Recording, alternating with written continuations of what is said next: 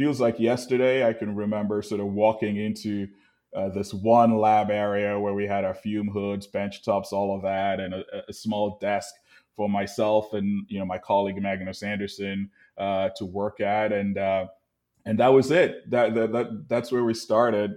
Before we went out and raised money and built out a team, and then moved on to eventually graduating from the research part.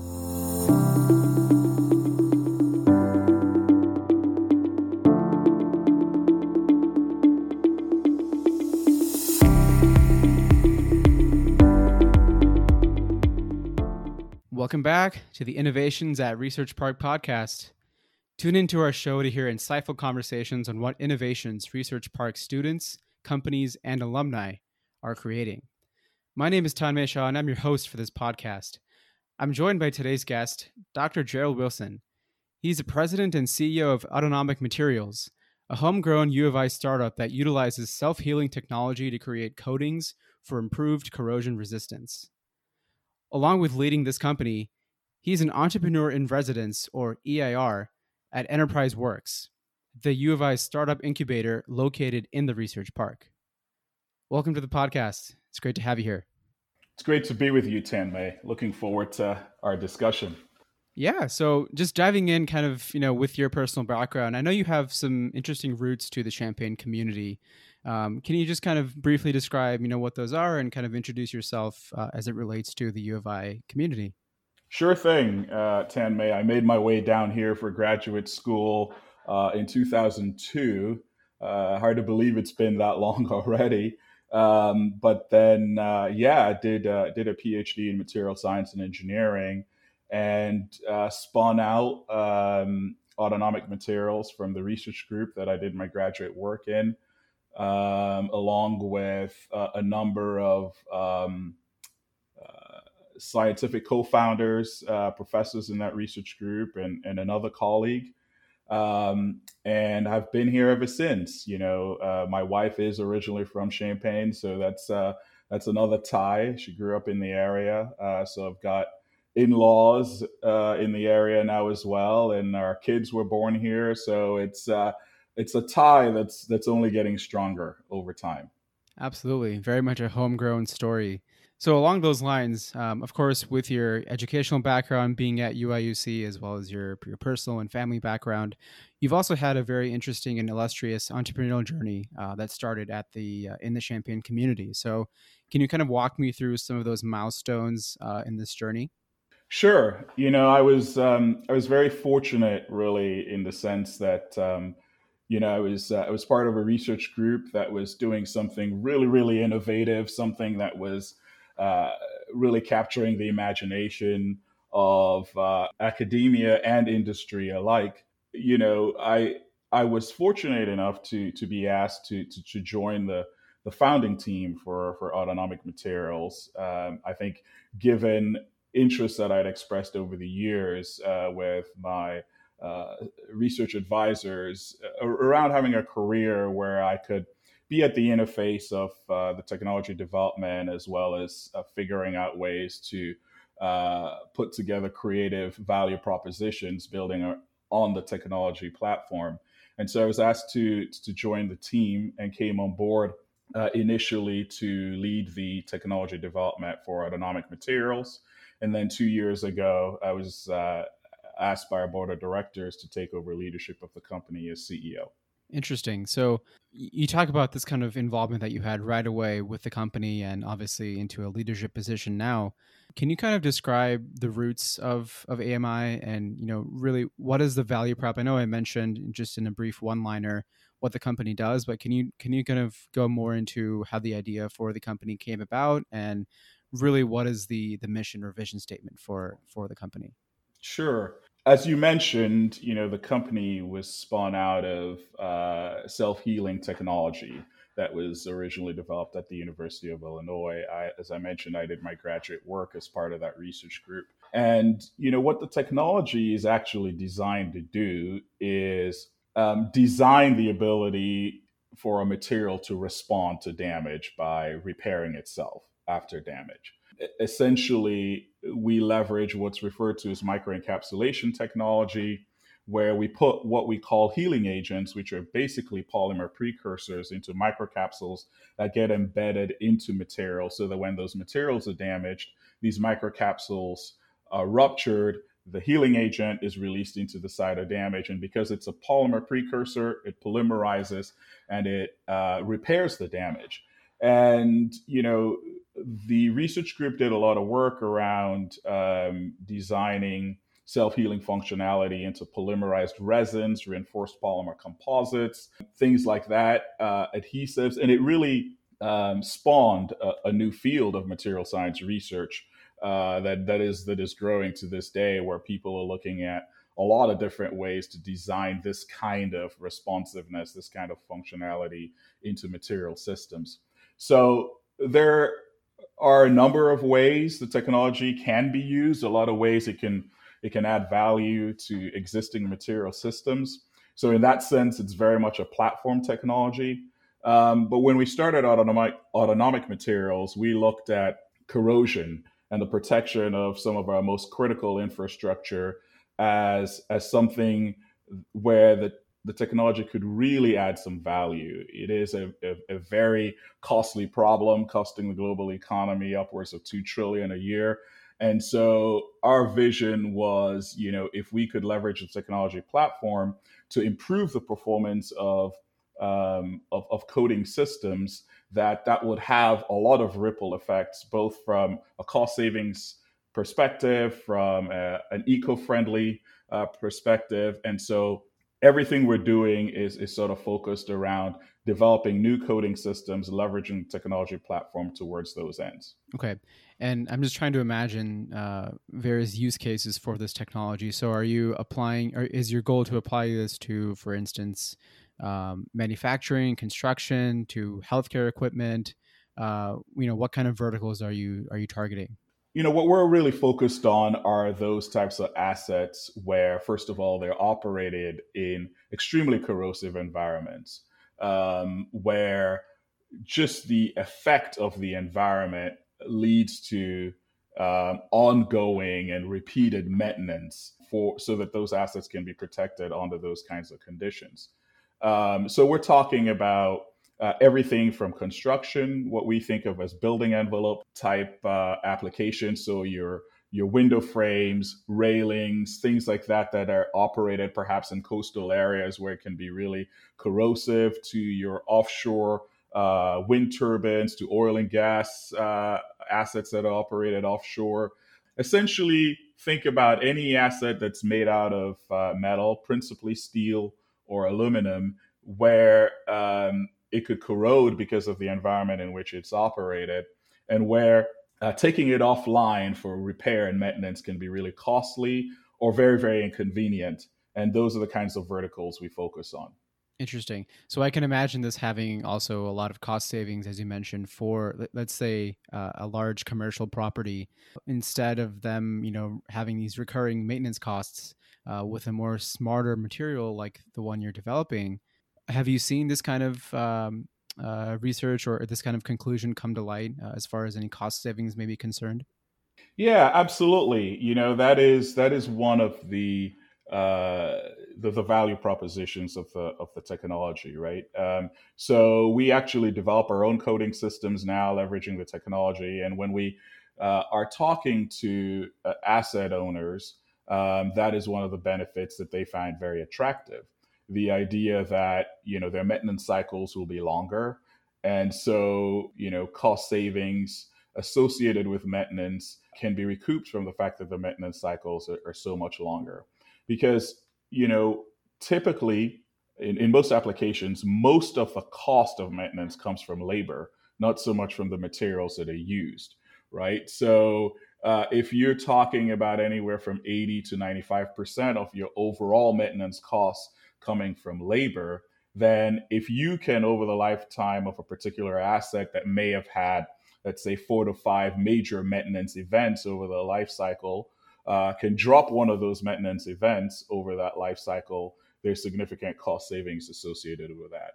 And it's worth pointing out too that some of our customers are very focus now on managing CO2 emissions, moving to net zero operations. That's another value proposition of being able to keep these assets protected for a longer period of time, because every time you're doing maintenance, that's power being used, typically from unsustainable sources, and it is VOCs being released into the environment. We're creating a lot of value from that perspective as well. Yeah, it's always really interesting, once you dive into a venture like this, to see all the different impacts you can have, and even ones you've never even could thought you could make. For instance, with the green energy, as you're saying. Another, I think, really interesting byproduct that comes from really deep tech companies like yours is the opportunity to file patents through the process. Have you had a chance to engage in any such patents through this research that you've essentially commercialized? Yeah. So, we, as I think would be the case for a number of, for just about every company that has academic roots, started the company with a portfolio of intellectual property that we licensed from the University of Illinois. And generally speaking, I can imagine this would be the case for others as well. That IP can be fairly high level and fairly general, because university research is not necessarily geared towards developing products for very specific applications. As we've taken that journey of understanding our customers' needs and developing products to meet those needs in the marketplace, we've developed new technology, new products in the process. And so, we've developed and protected some of our own IP along the way. And at this point, we have something like over 40 issued and pending patents in our portfolio. Wow, that's amazing. So coming to your partnership, not only with the University of Illinois, but also the Research Park, I believe you participated in the Enterprise Works incubator. Of course, Enterprise Works being the startup incubator for the U of I. Can you share that experience that you had in that program, and what were some of those success stories from that? Sure, it was absolutely critical to getting us to this point. I think this is one of the ways that the University of Illinois and the research park and the ecosystem in general really can be differentiated from other institutions, because there's just a nice combination of resources that you can take advantage of when you are looking to get a company off the ground. So we started, for example, by being able to get seed funding from Illinois Ventures, and then getting a lab space in the research park in Enterprise Works to get started. Feels like yesterday. I can remember sort of walking into this one lab area where we had our fume hoods, bench tops, all of that, and a small desk for myself and my colleague Magnus Anderson to work at, and that was it. That's where we started. Before we went out and raised money and built out a team, and then moved on to eventually graduating from the research park. But it was a really beneficial period of time, because one of the things that I'm sure we'll talk about a little bit is that there's this transition that you make, whether you are a professor that's starting a company, or in my case, I went from doing my graduate work at Illinois directly into starting AMI. There's this transition that happens, and being able to do it in an ecosystem that puts together programming, for example, to expose new startup founders or employees to basic things like entrepreneurial finance, the ins and outs of incorporation, some of the legal aspects of getting a company off the ground, how you put a pitch deck together, how you raise money. All those things were very helpful. It's hard to imagine making the kind of progress we did in those early stages without that kind of support in place. Mm-hmm. So when did you graduate? You said you graduated through the incubator. When was that? Yeah, so we actually left Enterprise Works in 2012. So we started, towards the end of 2007. Left Enterprise Works in 2012, and just our growth, the kind of pieces of equipment that we needed. We started needing to acquire these giant sol fogs, which you use to accelerate the corrosion process, and it just became really just practically difficult, even though we really liked the environment and the ability to be around other entrepreneurs. It became really difficult to stay in Enterprise Works, or in the park for that matter, just because of the kinds of pieces of equipment that we were needing to procure. Yeah, so it's almost been 10 years since the Enterprise Works graduation. And can you kind of touch on, where's the company now as far as location, kind of achievements since that graduation from that program? How far you've come since then?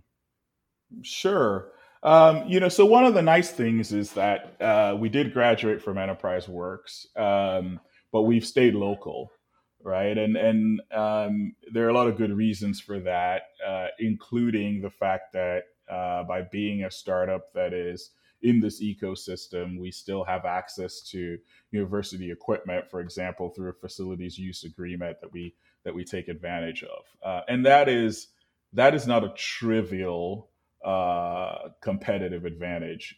We work with much larger organizations that don't have access to the kinds of equipment that we can access, and so that's something that was important to keep in mind in terms of where we would graduate to. We also continue to have pretty close collaborations with the research group where the technology was originally developed, and with the professors that are part of that research group, and some of whom, including Nancy Sotos, Paul Braun, and Jeff Moore, were co-founders of our company as well. So we sort of stayed close to our roots, and that was important. We've grown a bit since then. We've got a team of 8 people now, and a good portion of our size, or the decision around what we've done in terms of hiring, has to do with our business model. We do have a lot of our manufacturing contracted out, so we're chiefly research and development and marketing with the team that we currently have. And I'm happy to say that the development efforts that we've engaged in over the years have led to some recognition in the marketplace, including recent recognition from Solar Impulse for the sustainability of our latest product, as well as recognition from the National Association of Corrosion Engineers as the Corrosion Innovation of the Year in 2019. So yeah, I mean, I'd say we're making a lot of progress. We've got a great group of investors and partners that continue to support us, and we're excited to see what the next phase holds for Autonomic Materials. Yeah, that's amazing. I love that. I'm sure along this journey you've had some very important learnings throughout the path, and I wanted to just pick your brain on, what are maybe some of those more important or lesser known learnings that you think would be valuable for our listeners of this show, who could be interested in either starting a company or have already started one and are looking to kind of expand it. Yeah, I think that one of the nice things about the ecosystem, right, is that there's no shortage of folks you can talk to about lessons learned. So I'll just encourage people who are interested in an entrepreneurial journey, starting a company, to take advantage of the fact that just going down to the research park and connecting with companies out there's a lot you can learn. But what I'll say from my own personal experience, and from discussions that I've had with other entrepreneurs, both in our ecosystem and out of our ecosystem, is I think that there's a lot to be gained by doing a lot of work in the beginning around the vision of the company that you're looking to start. I think that there are times when we fast forward to starting the company and getting it off the ground. And oftentimes, especially, when you have an institution like the University of Illinois with so much technical capability and so much groundbreaking research happening, oftentimes it becomes about the technology. It becomes about, here's the technology, we're going to take it, out of the lab, so to speak, and build a business around it. But I think that if more time is spent, and certainly this is something that in looking back, I think we would have benefited from as well. Is spending more time thinking about, why are we starting, this company? What is the vision? What are we looking to achieve? The technology is really a means to achieving that vision. And if you're vision oriented and very vision driven, then it makes space for you to think about more creative ways to meet your vision, meet your customers' needs ultimately. So I would say more work up front with the founding team, strategically selecting the founding team, but then also having a good level of discussion, of research around crafting that vision and ensuring that the entire founding team, including whoever is going to lead the company as CEO, is completely bought into that vision. Because I find that just merely thinking about meeting the next milestone, raising the next round, or even thinking about an exit is for most people is not a compelling enough outcome to push through the challenges that come from getting off a company off the ground and growing it. I think when it's tied to something that is a mission that everybody can get behind, it can be much more powerful. Yeah, that's a great point you brought up. I actually think about that a lot too when it comes to my own career path. And, that point being that if there are obstacles that come in the way, or if there are hurdles that appear that distract from what seems to be the happy path, if you have that strong core reason as to why you're pursuing this, whatever it may be, whether it's starting a venture, pursuing a corporate role, whatever it may be, I think that really grounds you and keeps you going. But at the same time, I do think that a lot of, especially younger founders who are who seem to have the right folks in place as far as a founding team, they often pivot, and they often find that their initial idea for their vision for this venture is not what they thought it would be. What advice do you have for folks like that who are struggling with, where to go next if their current idea of their vision may be flawed or may not be the one that they want to pursue? The vision is something that requires a lot of time up front, but then requires a lot of time on an ongoing basis, because it's about crafting a good one that is compelling, one that's going to drive a lot of buy-in from the management team and the entire company. People can really get behind it. But as you pointed out, the realities sometimes necessitate a pivot. In fact, I would say more often than not, right?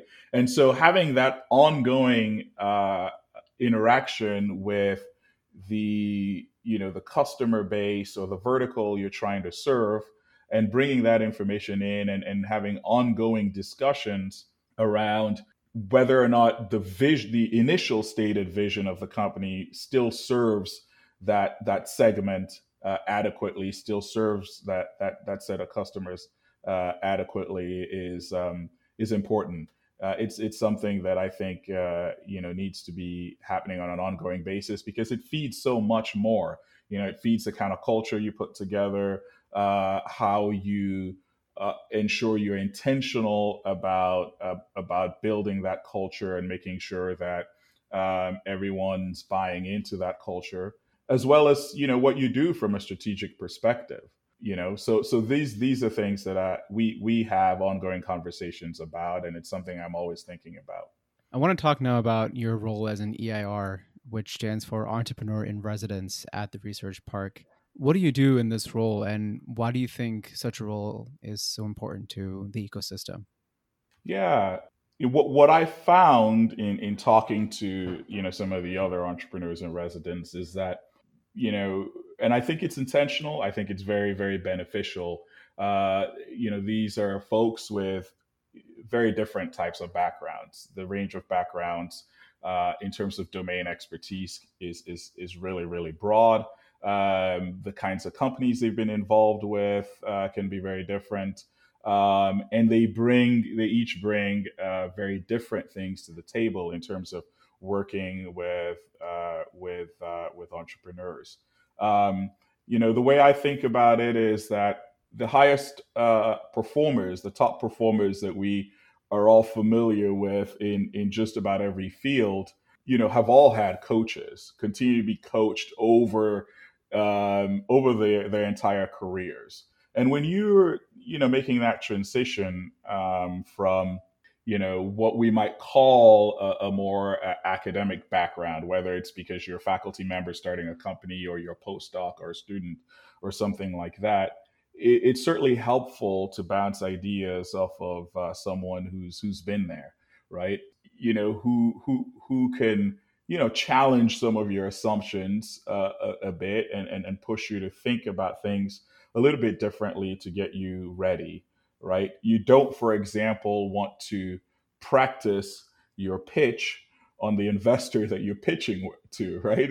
You don't want the very first time you're giving a pitch presentation to be to be when it really counts. And so I see the EIRs as very helpful in creating the right space and conditions for some of the newer entrepreneurs to be able to think through how to get ready and work through the various milestones that they'll encounter as they start their businesses. As I mentioned, it's a pretty diverse group of people, and so there's a relatability aspect to that too. In my case, having gone through the university system as a graduate student, then starting a company at Enterprise Works, graduating that company and being local to the EW and Research Park ecosystem, I bring a slightly different perspective from that which someone else might, just having gone through that particular journey. And specifically, starting a company in the advanced material space, which is another area that our university is very strong in. I think brings another level of thinking around how do you get an advanced materials company started? What are the mistakes we made that I could potentially help someone navigate around, as they start to hit the ground. So yeah, I mean, I think that's pretty much it in a nutshell. I kind of want to just bring my experience to just be alongside someone that I can help think through some of the things that were more thorny for us at an earlier stage. Yeah, it's things that are not so cut and dry that you might find just researching on your own, and it's more of like providing assistance in the form of strategy. You mentioned that it's for young founders, whether they're faculty members, current students, graduate students. So I'm assuming the program is targeted towards all of these groups. It is, yeah, and I think to a certain extent, even startup founders that may just be in our ecosystem may have some affiliation with the university, but may not necessarily be students or faculty members. So I've had the opportunity to talk to and work with graduate students, faculty members, and everything in between so far. Amazing. So, what is your definition of success as an EIR? I think you mentioned you want to provide that advice that you wish you had when you were on this journey for starting out. Now that you're on the other side of the table, what do you think is your definition of done, of helping a certain person get to a certain place? Yeah, I think really it's all about the entrepreneurs and the milestones that they are looking to achieve, right? So that's really, I think, the only thing you can really focus on. I think on some level you can start by looking at the milestones and helping them assess whether they are actually the right milestones. And but once you agree on what they're trying to achieve, then success for me is really helping put in place. Sometimes it's about connecting them with resources that may already be available through the research park. It may be connecting them with people in my network. It may be connecting them with other EIRs. But it's about helping them think through, and then get through the stage gates that they might put in place for getting through a specific milestone. Yeah, amazing. For anyone listening, this sounds like an amazing avenue for just picking brains and for really getting those questions answered that that you can't find online, as I mentioned, or in just your own research. So, I would highly encourage anyone who's on this path to leverage this opportunity that the Research Park is providing. So, on a final note, I just wanted to ask, with all the knowledge you've gathered throughout the years in entrepreneurship and in the material science space, what are some of your favorite resources to stay up to date on startup news? Yeah, Ten May. There are the typical sources that that folks would read. Things like TechCrunch and Y Combinator blogs. Y Combinator recently had a series around taking spinning out university technology into startups that very much resonated with my background, for example. So besides some of those kinds of things, I spend a lot of time reading and following certain thought leaders. Ben Horowitz, for example. Folks can look him up. His book, The Hard Thing About Hard Things, I think is a must read for any new entrepreneur. Everyone who knew what I did kept telling me, you need to check out this book. And once I did, I finally understood why. So I'd highly recommend that. And especially for our ecosystem, where I've seen, a lot of the thinking around, the idea of needing to, have a technology spun out and then maybe going out and getting someone who's a little bit more experienced in business to come in and lead the company. Horowitz is very much a firm believer in the founder CEO, and I'd like to see our ecosystem really embrace that and develop more founder CEOs.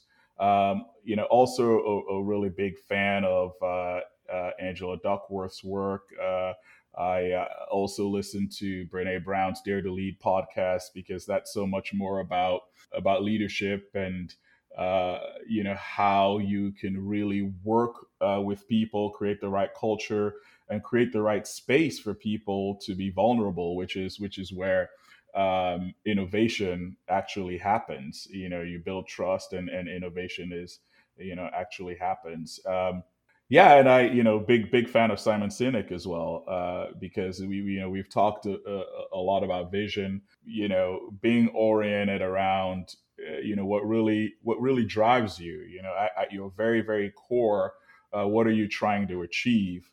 This is something I think about all the time, and it's something that I encourage, other entrepreneurs, your listeners, to embrace, because at the end of the day, it's what keeps us really focused on our respective paths. Fantastic. Yeah, those are all names that I've come across in the past, and I would agree they are definitely ones that you want to keep up with. So amazing. Well, those are all the questions I have.